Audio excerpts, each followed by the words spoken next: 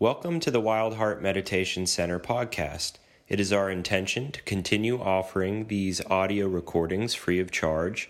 However, if you would like to donate to support our cause in keeping our facility open in Nashville, you can do so via the Venmo app by sending a donation to @WildHeartNashville, or you can find us online at our website, wildheartmeditationcenter.org, and click the Donate tab. Because tonight I'm going to talk about it's been such an essential part of my own mindfulness practice, this topic of the 5 hindrances. The 5 hindrances are 5 commonly occurring mental states that often obstruct our clarity of mind, that lead to reactivity, and that, if unnoticed, sometimes cause destructive actions in our lives. Fortunately, Rachel talked about this topic this morning, so she wrote them up on the board. But I'll use my own terminology here. The 5 are craving, or sometimes it's referred to as sense desire, aversion, lethargy, restlessness, and doubt. Craving, aversion, lethargy, restlessness, and doubt. So hopefully already just hearing that list, these are things that we're familiar with. Right? I find a lot of the Buddha's teachings aren't very esoteric, they're very practical. The Buddha was an inquirer of the mind. He's very interested in how we subjectively experience our mind. By sitting down through meditation and observing the mind, he's able to categorize or map different types of experiences. So the 5 hindrances are an important part of our inquiry as meditators and as people that are maybe interested in Buddhism. In the mythological story of the Buddha's enlightenment, his awakening, the Buddha came into contact with this strong demonic force called Mara. And Mara is the symbolic representation. It's kind of like a symbol or a metaphor for greed, hatred, and delusion. But instead of fighting Mara, the Buddha utilized mindfulness, meditation, as a way to step back and to observe these forces of greed, hatred, and delusion in his mind. To step back and to learn how to respond skillfully, carefully, in a wise way to the greed, the hatred, and delusion of his own mind.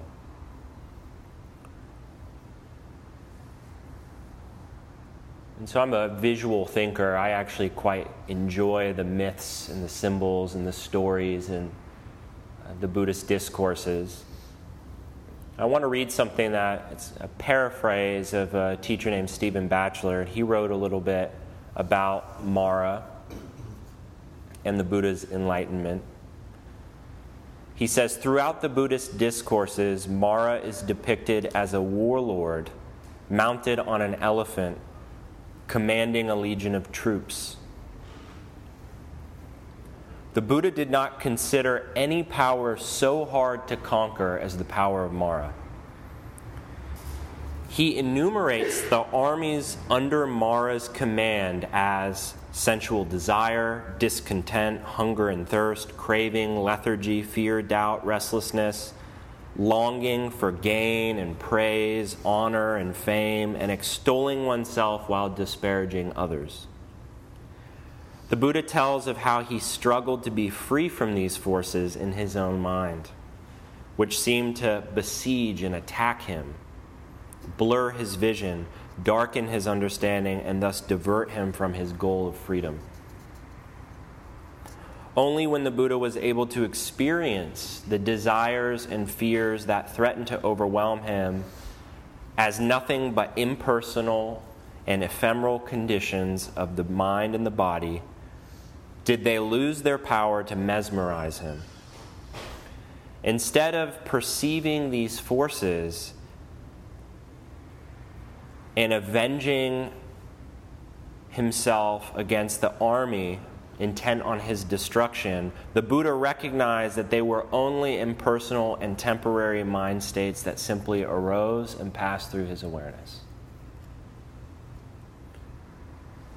So the Buddha is really this representation of greed, of hatred, delusion, right? In some of our more colloquial modern day terms, right? I'm thinking Brené Brown in my mind right now, like shame, the inner critic, the comparing mind, right? All of this, really these defenses, these psychological defenses, the automatic habit of the mind to protect, to defend, to separate, to compare, to judge. So what did the Buddha do? Did he fight Mara? Did he attack the Mara's greed with greed, or hatred with hatred, or confusion with more confusion? No, he instead developed a relationship to his mind through mindfulness. He sat down and he looked right at it, and he said, time and time again throughout the discourses, he said this famous phrase, "I see you, Mara. I see you, Mara." Even after the Buddha's enlightenment, awakening, the Buddha continued to have a relationship with Mara. This means that, to me, if there is such thing as enlightenment or awakening, I don't know if there is, that even in an awakened mind, there's still greed, there's still hatred, there's still delusion. But there's this clarity, this ability to see it, as the Buddha does, and say, "I see you, Mara." With being able to see these mind states, greed, of hatred, of delusion, the Buddha can learn how to respond skillfully to them. Right? I like to just think of myself when I'm caught up in reactivity or emotion, frustration, anger, fear. Some of these things we're going to talk about tonight, the hindrances. When I'm caught up in these, right, if I don't have this ability to pause and observe and to notice the mind state, right, I'm very unlikely to skillfully navigate that mind state. Right, the anger is likely to come out of my mouth, right, or my middle finger, or whatever form it takes.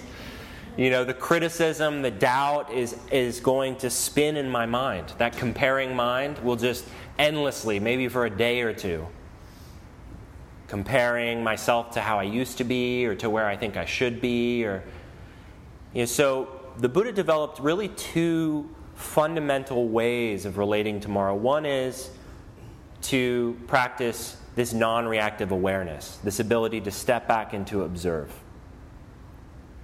And the second is to learn a way to creatively engage with these mind states in his mind. To learn how to overcome them, for lack of better words, really, to overcome doubt and overcome anger.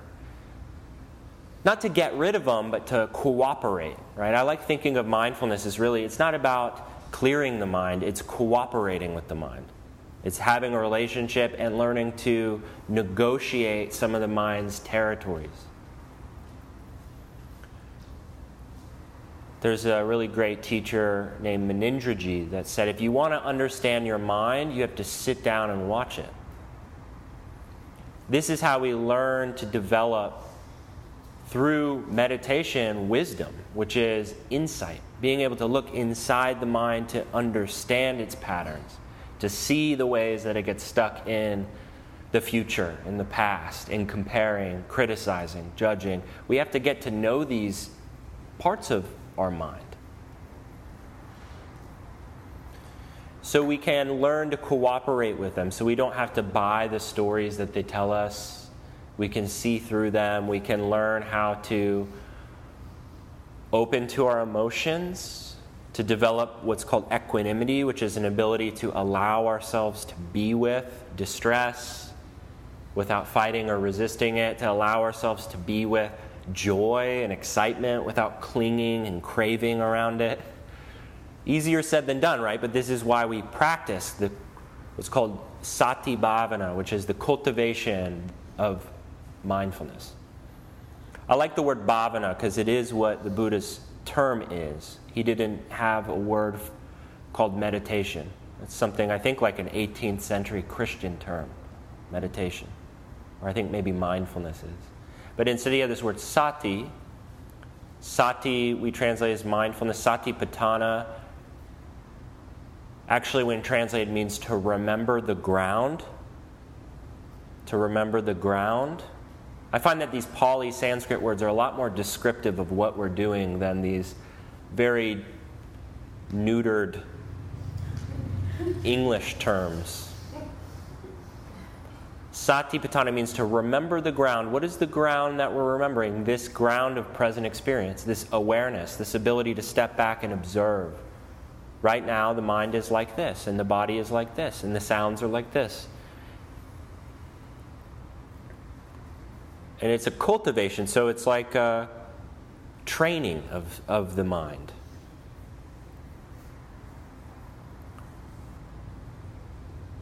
So this is the way that I want to talk about the hindrances, is these same two ways that the Buddha worked with his mind. I think we want to work with the hindrances. The first is what I might refer to as non-reactive awareness, which is a little bit misleading.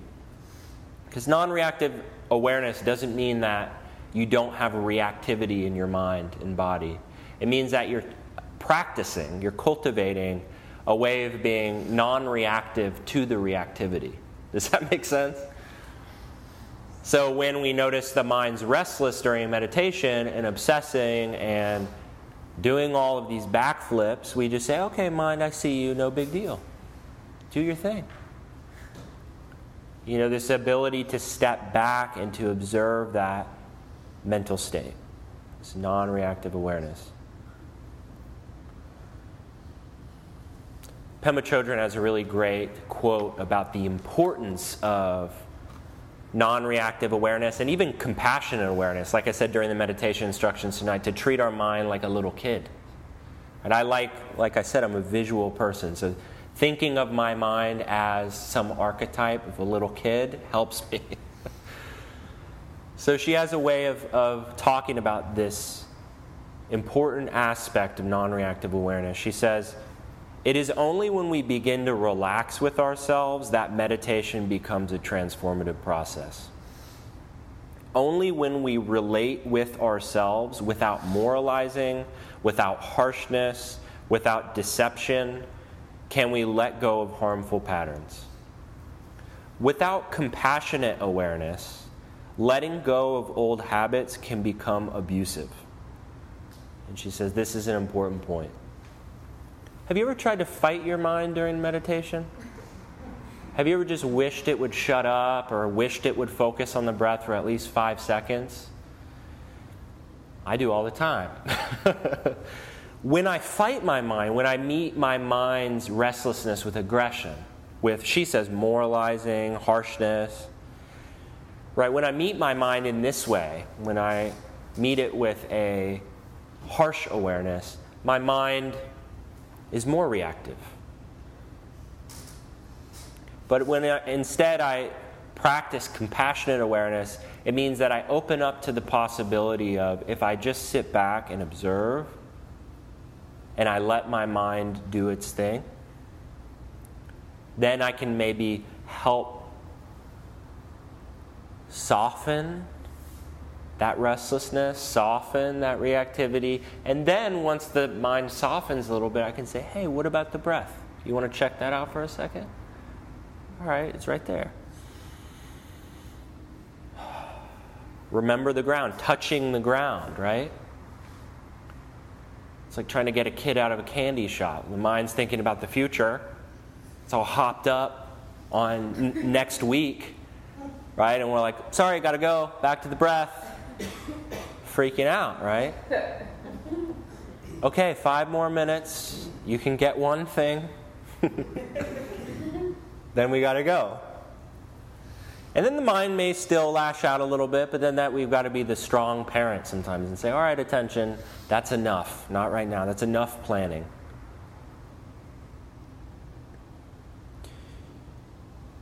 Because if we don't meet our mind with a kind awareness, we reinforce the message that we're wrong for even experiencing those mind states in the first place. That it's my restlessness, it's my aversion, my mind. I take my mind personally.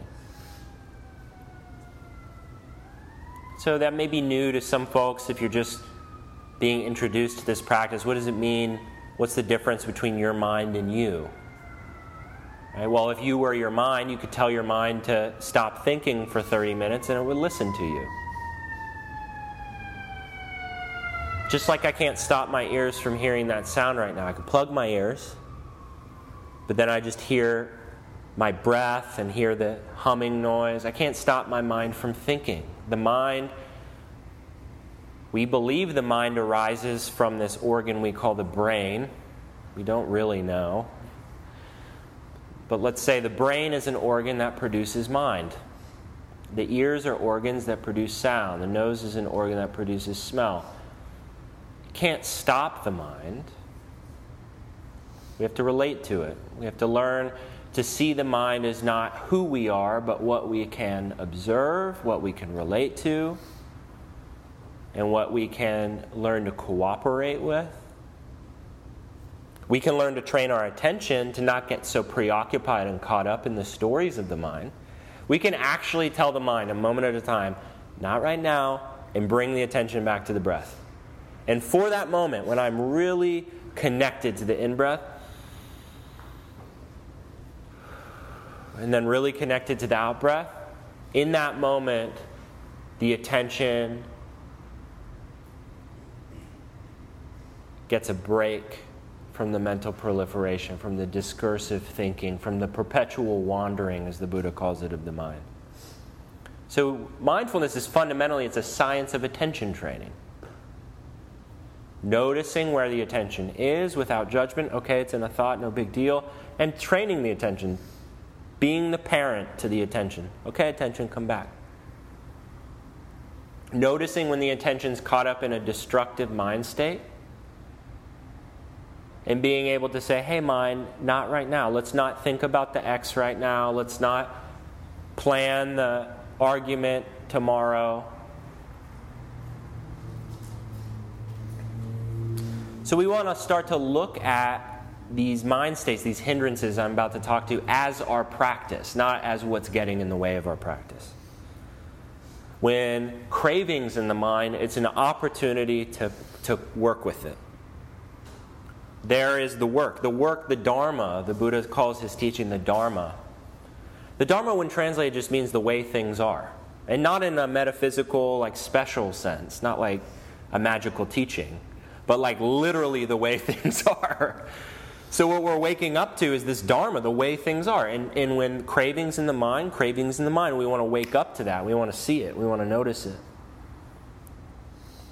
Not view the craving as what's getting in the way of my meditation. If my mind was not restless, then I would meditate. Right? If my mind wasn't so full of doubt, then I could meditate. But instead, these are really opportunities, not obstacles. The hindrances are opportunities. So once again, non-reactive awareness doesn't mean that we have a mind that doesn't have any reactivity in it. It means that we're practicing abstaining from reacting to the reactions, from feeding the reactivity. Softening the body, observing the mental state, breathing. These are the first 3 steps of Tara Brach popularized a teaching that a lady named Michelle McDonald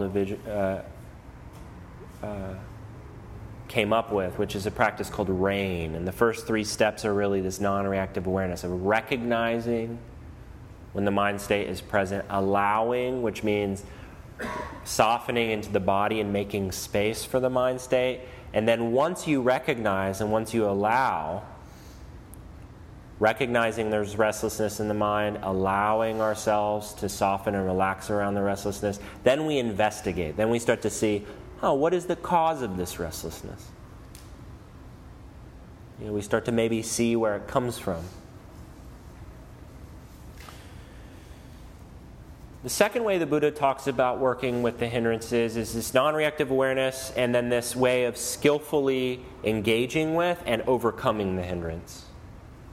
Once we enter into a relationship with the restlessness and we recognize it, we allow, we understand it or see what it is, then we can start to work at how do we adjust, make adjustments in our behavior, in our meditation practice, in our daily life. How do we make adjustments to soothe the restlessness, to calm the restlessness, to overcome it?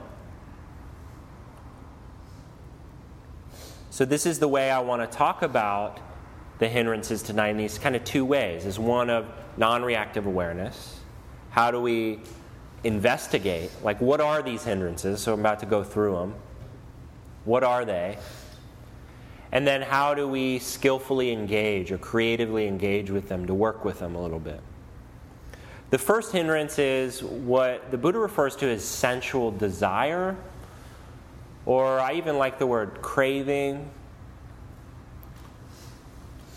Sometimes they're referred to as tanha and upadana, which is craving and clinging.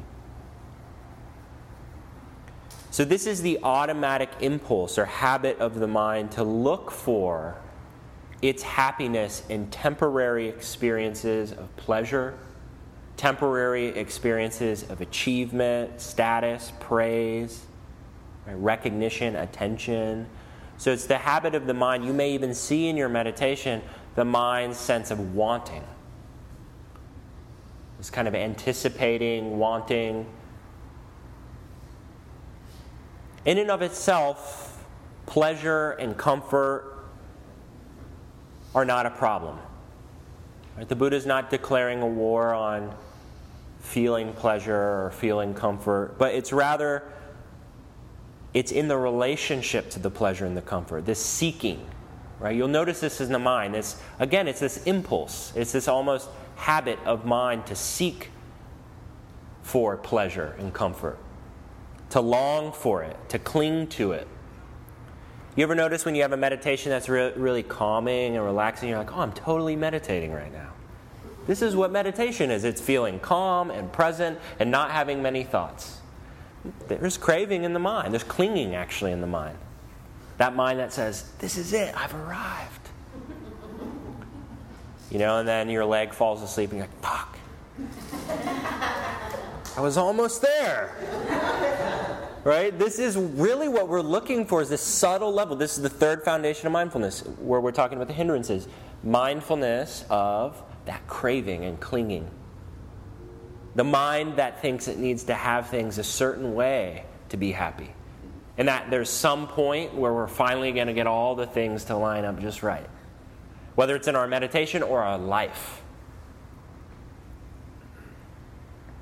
So craving can be a sense of just watching through your mindfulness practice, wanting, anticipating, a sense of lacking or longing for, or it can even be like preoccupation, like you're kind of obsessing about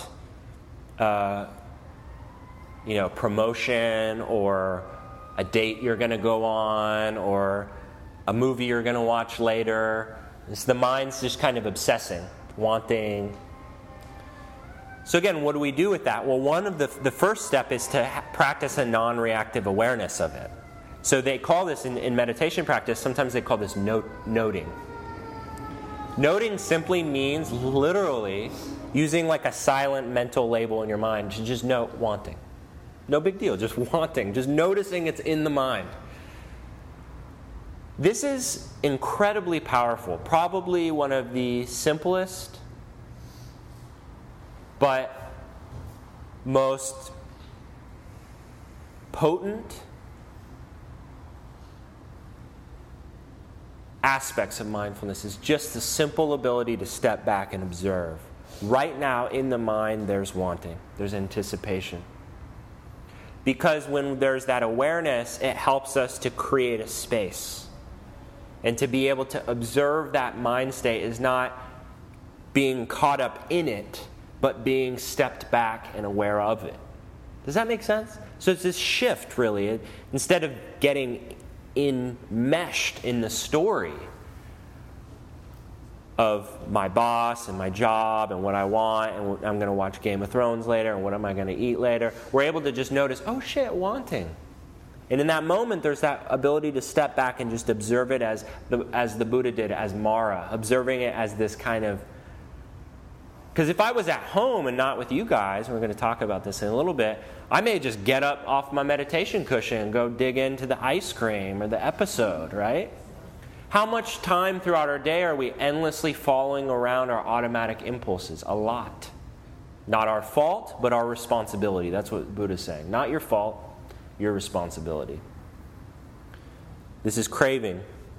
Ways to work with it in meditation. The Buddha's instruction is, like I said at the beginning, when you meditate, at the beginning of your meditation session, he said to practice, he actually says going to a secluded place. Right? He says to go away from the village into a secluded place. He said like a hut or beneath a tree. Right? This is our metaphorical hut and tree here in this room. Not very secluded, right? But it's intentional. So that's actually what he's focusing on. Be intentional about your meditation practice. Set up a space in place in your house that all you do there is meditate. Set up a physical place that you can go to. And then when you sit your butt down on that place, you can set the intention, as he says, to set aside our desire and discontent for the world. For these next 15, 20 minutes, I'm not planning my week. I'm not remembering all the things I forgot to do or getting lost in the really cool song idea or project that I'm coming up with. When my mind wants to grasp onto those things, I just notice wanting, I notice clinging, and I tell my mind, not right now. Another way to work with craving is to ride what I call the crave wave, which is there's this impulse. When you notice craving, you'll notice actually the body has a contracted feeling to it, or a rush. So the wanting lives in the somatic experience of feeling. And so we can learn to actually, through meditation, sit with these impulses, to relax around them and to ride the crave wave, to notice that a craving has a beginning, a middle, and an end. I think it was you that said that. If you don't mind me outing you, you and your therapist were talking about that. That's very powerful. The beginning, middle, end. Craving is not something we have to act on. If we stay for it long enough, it will pass. And that's very powerful because then we build confidence. I don't have to be the servant of my mind. I can be, as the Zen quote says, the master of my mind. Not by controlling my mind, but not by getting lost in its impulses. So another hindrance is aversion. Aversion. Well, let me say just real quick another thing about craving, another way to work with it. The Buddha also encourages the practice of looking at how our behavior, what we do, what we consume, how we act, what activities we participate in our environment, how they also condition and affect our mind. So like someone like myself, I'm in recovery from drug and alcohol addiction. And the problem with drug and alcohol addiction is not that drugs and alcohol are immoral. At least to me, I don't like to view things as moral or immoral in that sense. But that when acted upon, for me, create this endless cycle. Right? For me, this endless cycle of insatiable thirst, this craving. There's never enough. And so I end up getting caught in this repetitive cycle over and over again. Right? And we do this in other areas of our lives. We have these habits or these behaviors that we participate in that keeps the craving like a log in a fire. Right? It's fuel for the burning of craving. This is what Buddha calls nibbana or nirvana, is not this imagined state that you achieve, but actually nibbana is a cooking term, and it means to remove from the fire. It's like when you take a pot off of a burning stove. And this is the cooling down of reactivity, and one of the best ways to cool down our craving, Which, I don't know if you've noticed, craving is not actually a pleasant state. It's an insatiable thirst. It's a longing for something, needing something that we don't have in this moment. When my mind says, I need to be watching Game of Thrones right now with my bowl of ice cream, why did I come out here? I'm bored. What you're observing in your mind is not boredom, you're actually observing craving. Boredom's not a real thing. Boredom is wanting something. You want something. And until you get that thing, I'm not satisfied if I'm caught in the craving. So this removing the fire, removing the pot, the kettle from the boiling stove. One of the ways we do that is by cleaning up the things we participate in. What are the things that, whatever we practice, we get better at? What are we practicing? Right? Because those things, those activities, those behaviors affect our mind. So the second I won't talk a whole lot about because it's just the other side of the coin of craving. They live on the same coin, is aversion, which is not wanting. Resisting, pushing away experience.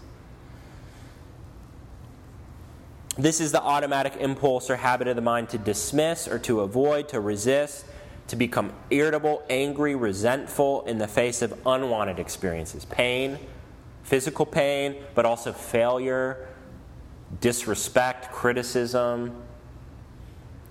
And so one of the ways we work with this is by practicing learning how to sit with discomfort. Right? The Buddhist path is called the middle path. So this isn't about martyrdom. It's not about sitting with pain beyond a place that's safe or healthy for us. But the mind, when it feels pain, is going to tell you automatically it's not safe, it's not healthy. The pain in my leg is going to fall off. That's what my mind tells me. But if you actually sit and you bring your awareness to the sensation, you'll see, actually, I think I can be with it. I've sat with a lot of people that have meditated for, hour sits, 2-hour sits. Zen, they do these strong determination practices. They may sit for 3 or 4 hours, some even longer. I've not encountered anyone yet that has had their leg fall off. And so we can actually start to see that the mind's automatic resistance to pain is just that. It's the mind's defense, saying, not good, not safe, move away. The automatic inclination of the nervous system when met with discomfort, not even physical, but discomfort in life, is to resist it. But isn't it so paradoxical that so much of our transformation actually comes from leaning into our pain, from being honest about the ways that we experience pain, by learning to be vulnerable with our pain, by turning towards it, by sitting with it, learning to sit with our anxiety? What is one of the ways that they, I won't say cure, but help people recover from social anxiety? Through cognitive behavioral therapy, exposure therapy. One of the only ways to help people with their anxiety is to expose them to the things they're anxious about. To sit with that discomfort. And to learn through practice that the anxiety is this very intense welling up of feeling that comes up, but that you are not your anxiety. You are with your anxiety. You learn to be with your anxiety. I've done this with public speaking. I still hate public speaking. Every time I come out here, nervous, anxious, every time. Hasn't gone away. My relationship to my anxiety has had to, because of the nature of what I do, get better. I've had to just learn to be with it. And so we learn to sit with and to develop some distress tolerance a little bit. To be able to relax the body around the discomfort. I especially like this, not just with physical pain, because we want to be really careful how much we sit with physical pain. Use some of the remedies, the medicines, the things to help alleviate it if you have chronic pain, but also sit with it. Because part of the problem with chronic pain is the two mental stories that come up around it. It's always going to be this way. I've always been this way. It's always going to be this way. Hopelessness, despair.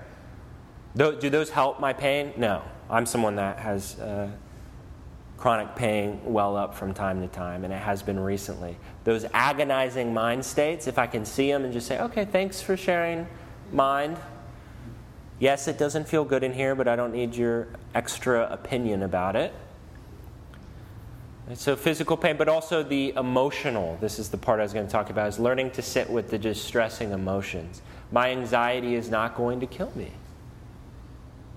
My anger, I don't have to act it out. The anger really wants to. It's going to tell me the story in my mind, right? That I'm right and they're wrong, that they disrespected me, that I've got to tell them what I think. And I can practice this stepping back and saying, oh, Mara, I see you, Mara. Thanks, anger. Do you really think we need to tell them exactly how we feel in this moment? Because that's the thing about anger, is anger has an urgency to it. Anger is what they call hot emotion. The hard thing about a hot emotion is it wants you to act. 9 times out of 10, if you don't act on it, once you cool down, you'll find a way more constructive way to deal with whatever it was that you were angry about. Because there's a secondary emotion that arises when we act on our anger, which is regret. And regret is also a very unpleasant emotion. Right? So we can learn how to be with the primary emotion, the anger, and to not enact the story. The third and fourth hindrance, lethargy and restlessness, I like to talk about together because, again, they're two sides of one coin. Craving and aversion are neurobiological impulses. Wanting comfort, wanting to avoid discomfort. Not our fault, but our responsibility. Restlessness and lethargy are it's kind of a spectrum of mental energy. So lethargy is this, the Buddha refers to it as, well, the way that we've translated is these two very archaic words that I kind of like, sloth and torpor. Sloth is a lack of driving power or a reluctance to work to make an effort. So this is a great territory of depression. I'm someone that struggled a lot with depression in my life, and I notice sloth is a big part of it, is that reluctance to work to make an effort. It's the part, the mind, the dull mind that wants to hit the snooze button in the morning. Again, not our fault.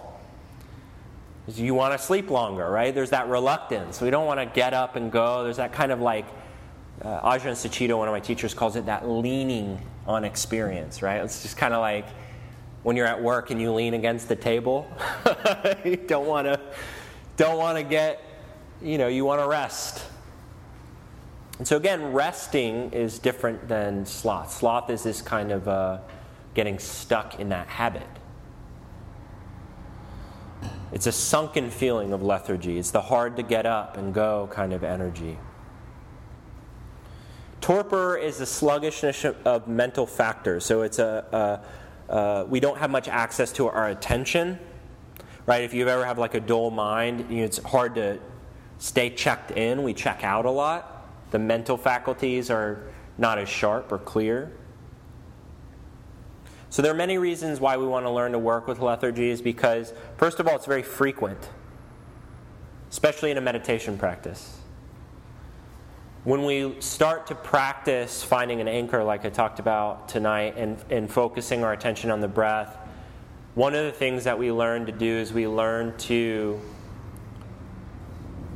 through practice, bring the attention back when it wanders off. It wanders off, you bring the attention back, and then you learn to actually be able to sustain your attention for a little bit longer with the breath. So you breathe in, you feel the breath, breathe out, feel the breath, breathe in, feel the breath, breathe out, feel the breath. And what will inevitably happen is your mental energy will start to calm. They call this a samatha meditation, which is a mental calming. In Tibetan Buddhism, they call it calm abiding.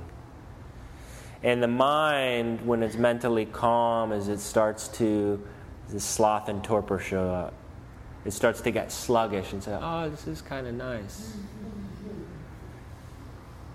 Right? It starts to lean on that pleasant feeling. And then we start to lose attention, our mental faculty. You start to check out a lot. So one of the best things to do, this is very subtle, but if you've been practicing for a while, or even new, you can start to work with it. When you notice your mind sleepy, it starts to kind of lean a little bit and feel that pleasant feeling. Just try to, when you notice the subtle checking out, see if you can check back in. Right? It's almost just like waking up out of the sleepiness and finding the breath and connecting with it. You need to use more of an active awareness in those moments.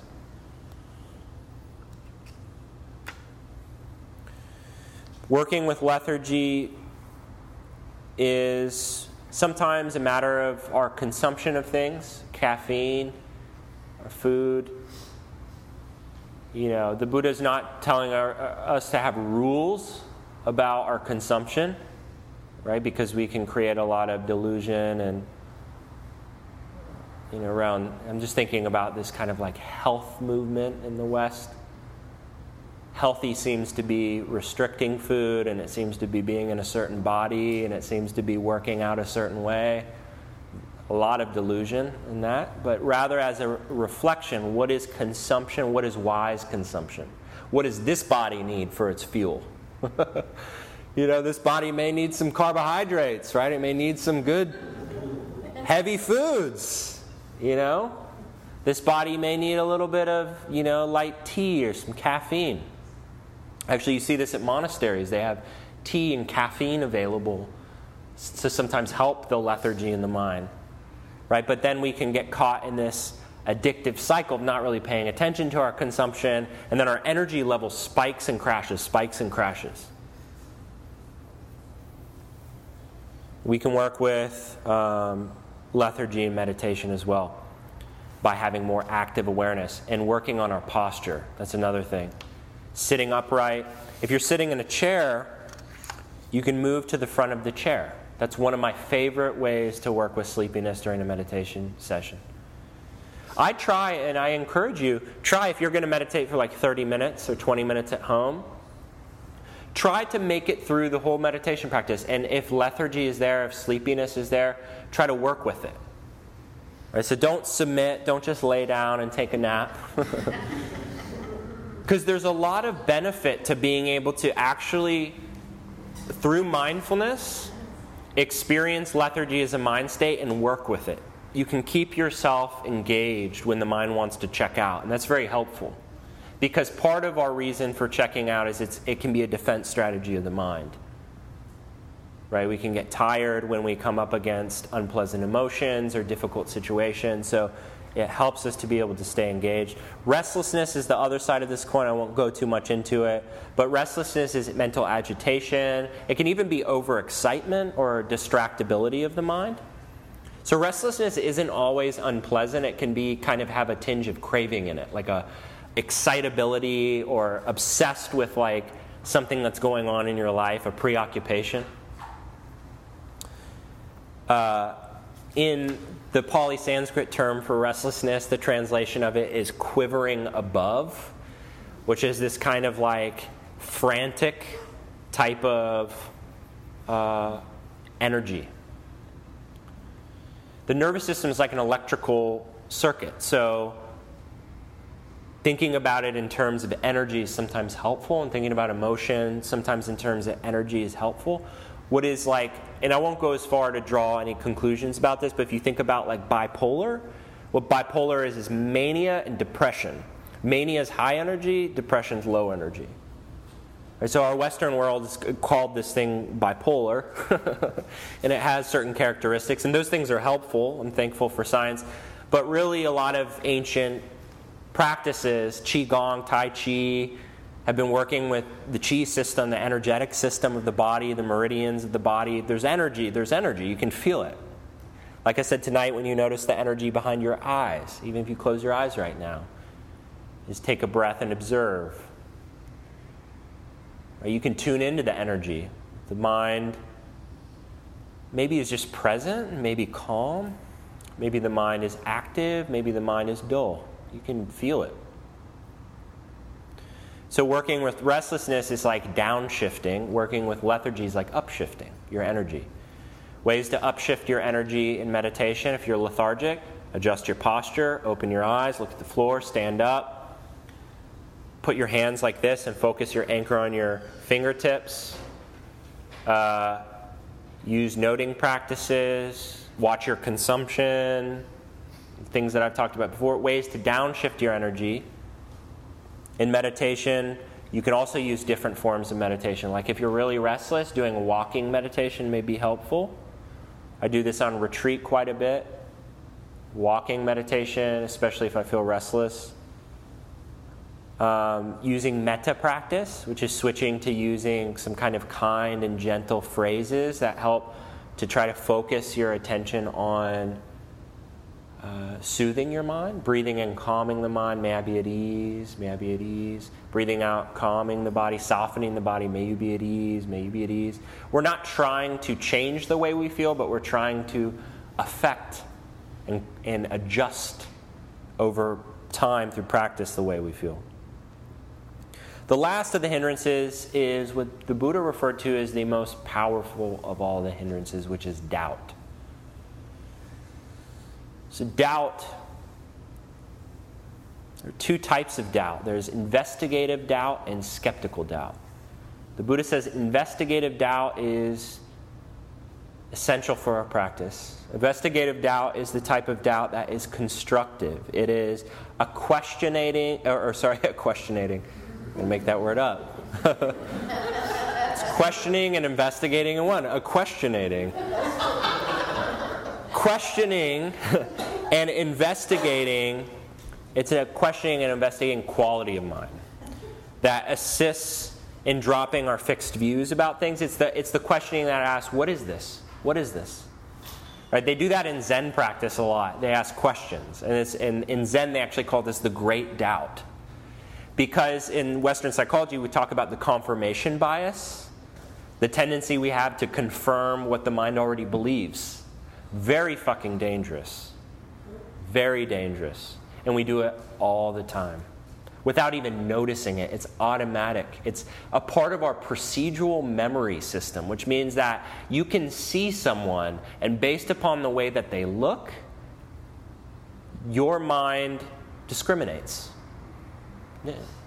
Not your fault, but your responsibility.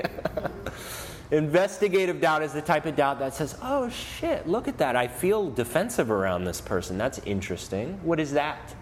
What is that about? Not judging that, but what is that?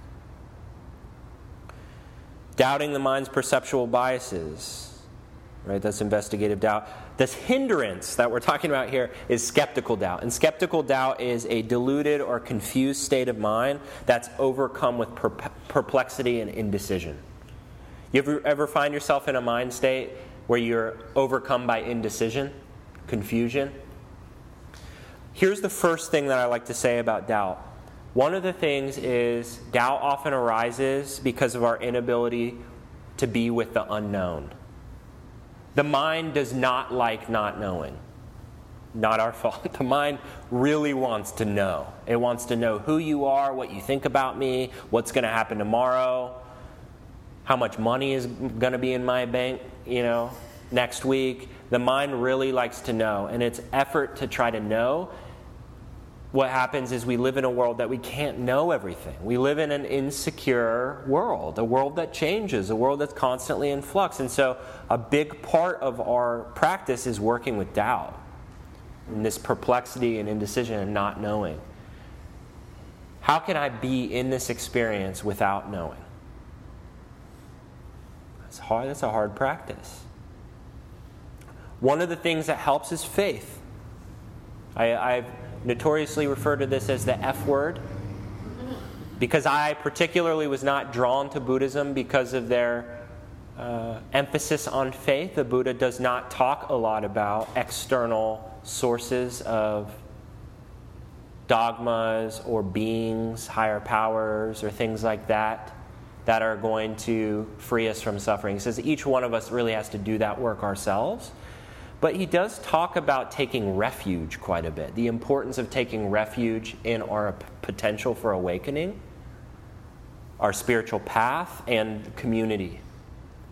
So having faith means that we have to learn how to overcome our doubt by inspiring one another, by actually reminding each other, because this is what the mind first forgets in doubt, is that you can actually do this.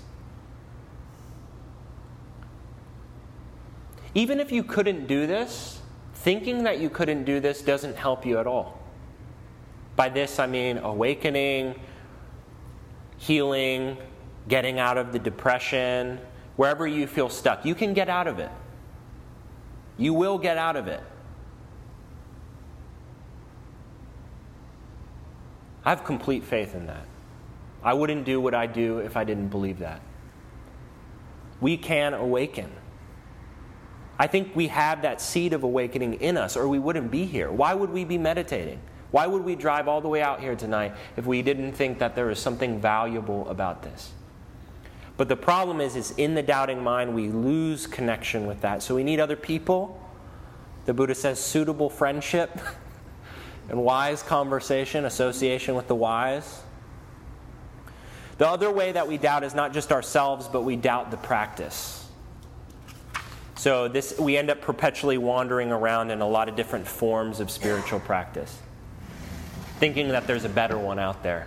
Christianity's better, Buddhism's better, Hinduism's better. You know, there's no, I believe there's no ultimate path. There are many paths, there are many ways. But it's important to some degree, this is my belief, that you commit to a path. Because if you start walking down one path and you're like, oh shit, no, I'm going to turn around and go on that other path. Then you're like, oh no, I'm going to go on the other path. We're wandering around. We're wandering around and we never get to enjoy the hike. You never get to actually experience, what does your meditation practice look like 2 years from now? How has your mind changed? How has your relationship to your mind changed? So we need to kind of practice, the Buddha calls this diligence and ardency, steadfast commitment.